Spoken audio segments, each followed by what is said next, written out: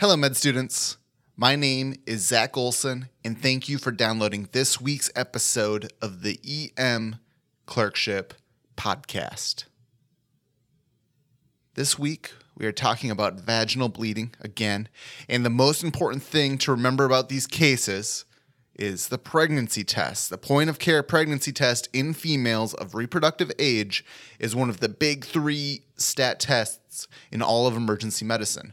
The other two being EKGs and fingerstick blood glucose. You always need a pregnancy test. Now let's say this time that a woman comes in with vaginal bleeding and it turns out she is not pregnant. If the patient is unstable, they need blood, they need OB and resuscitation. That's easy. But what if she's stable? These ones are a little bit trickier. How do you manage those? Well, the first thing you need to understand is the cause of the bleeding. And there are three big categories that you need to know. The first one is structural. And the main can't miss diagnosis here is malignancy. Postmenopausal vaginal bleeding needs to be evaluated for malignancy. There are other structural causes too, like fibroids, polyps, adenomyosis, all incredibly common.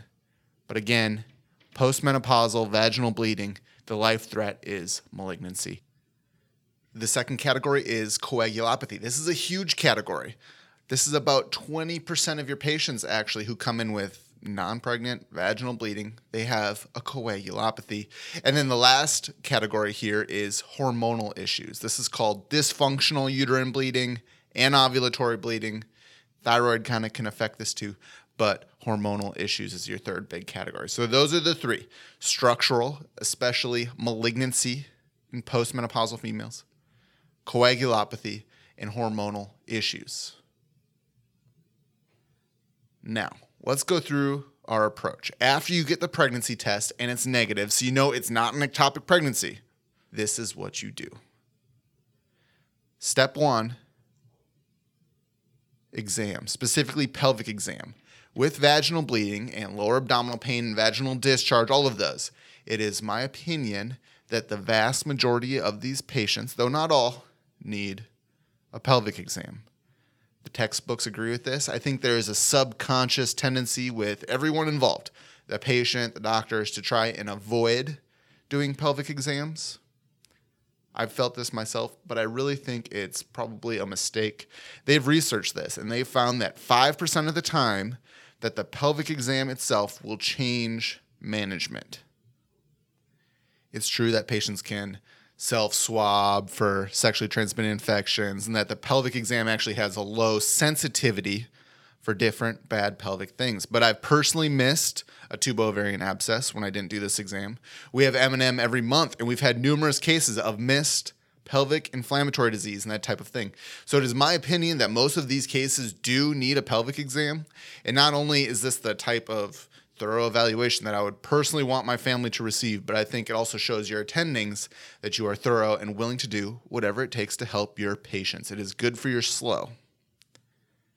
And then the other issue with this is specifically doing pelvic exams as a medical student, because I've been there.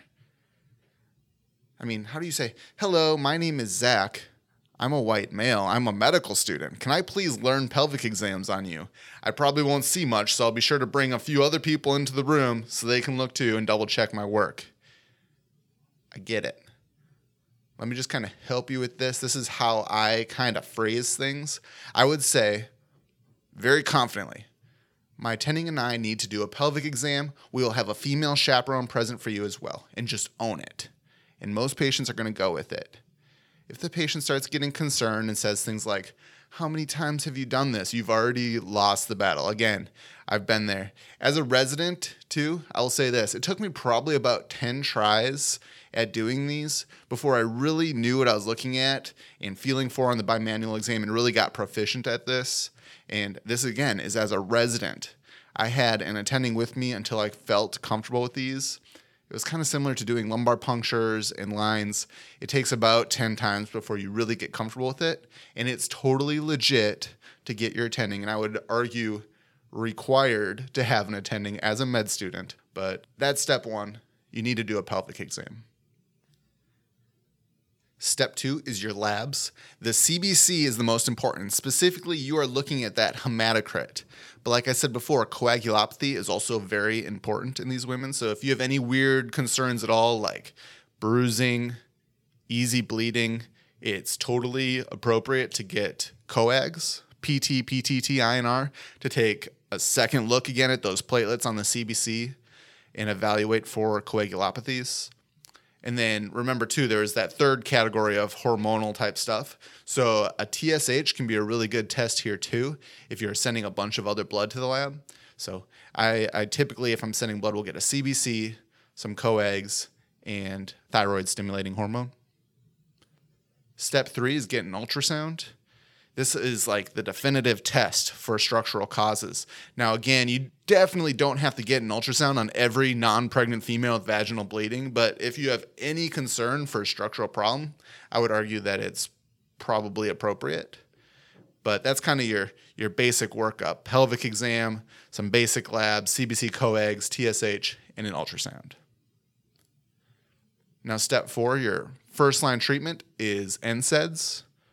NSAIDs are, again, first-line therapy for pretty much all pelvic pain and bleeding. And this is kind of counterintuitive because NSAIDs cause GI bleeding issues. Aspirin is an antiplatelet.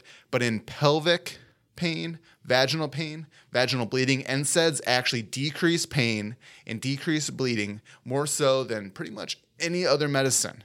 So these patients need NSAIDs as long as they're not pregnant. Step 5, your other therapy, are hormones. Remember, our 3 causes of bleeding here. You got your structural stuff, but you did a good exam. You maybe got an ultrasound, and that's ruled out. Coagulopathy, but you either ruled it out clinically or you sent some labs to rule that out. The third category is hormonal issues. And so the treatment is hormones. And what we always use is an oral contraceptive pill or progesterone. Since you're a med student, it's totally fine if you look up the dosing, but for dysfunctional uterine bleeding and ovulatory bleeding, hormonal causes of bleeding, these patients benefit from an oral contraceptive pill. And what these do is essentially override the patient's malfunctioning hormone axis. It stabilizes the endometrial lining, making it basically grow huge. And then when the patient withdraws from that hormone supplementation and they stop taking that medicine, they get this huge bleed. It washes out and cleans out the entire uterus, and the issue is kind of solved for that cycle. So that's kind of what hormones do. But again, let's just kind of wrap this up here. 3 categories of non-pregnant vaginal bleeding. Structural causes, specifically postmenopausal vaginal bleeding, is cancer until proven otherwise. Coagulopathy 20% of the time, and otherwise all of those hormone-related issues. Our approach: pelvic exam, labs, specifically a CBC, coags, TSH, ultrasound if you have a high suspicion for structural causes, NSAIDs, and oral contraceptive pills. And that wraps up this episode. This week's USMLE Step 2 Secrets question is: in a patient with von Willebrand disease, I'm going to throw this in. Von Willebrand's disease is the most common coagulopathy causing vaginal bleeding. What is the most common lab abnormality in your coags that we sent, your PT, PTT, INR platelet count?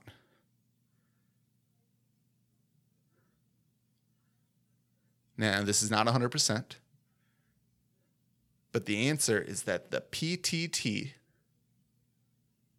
many times will go up. Why is this?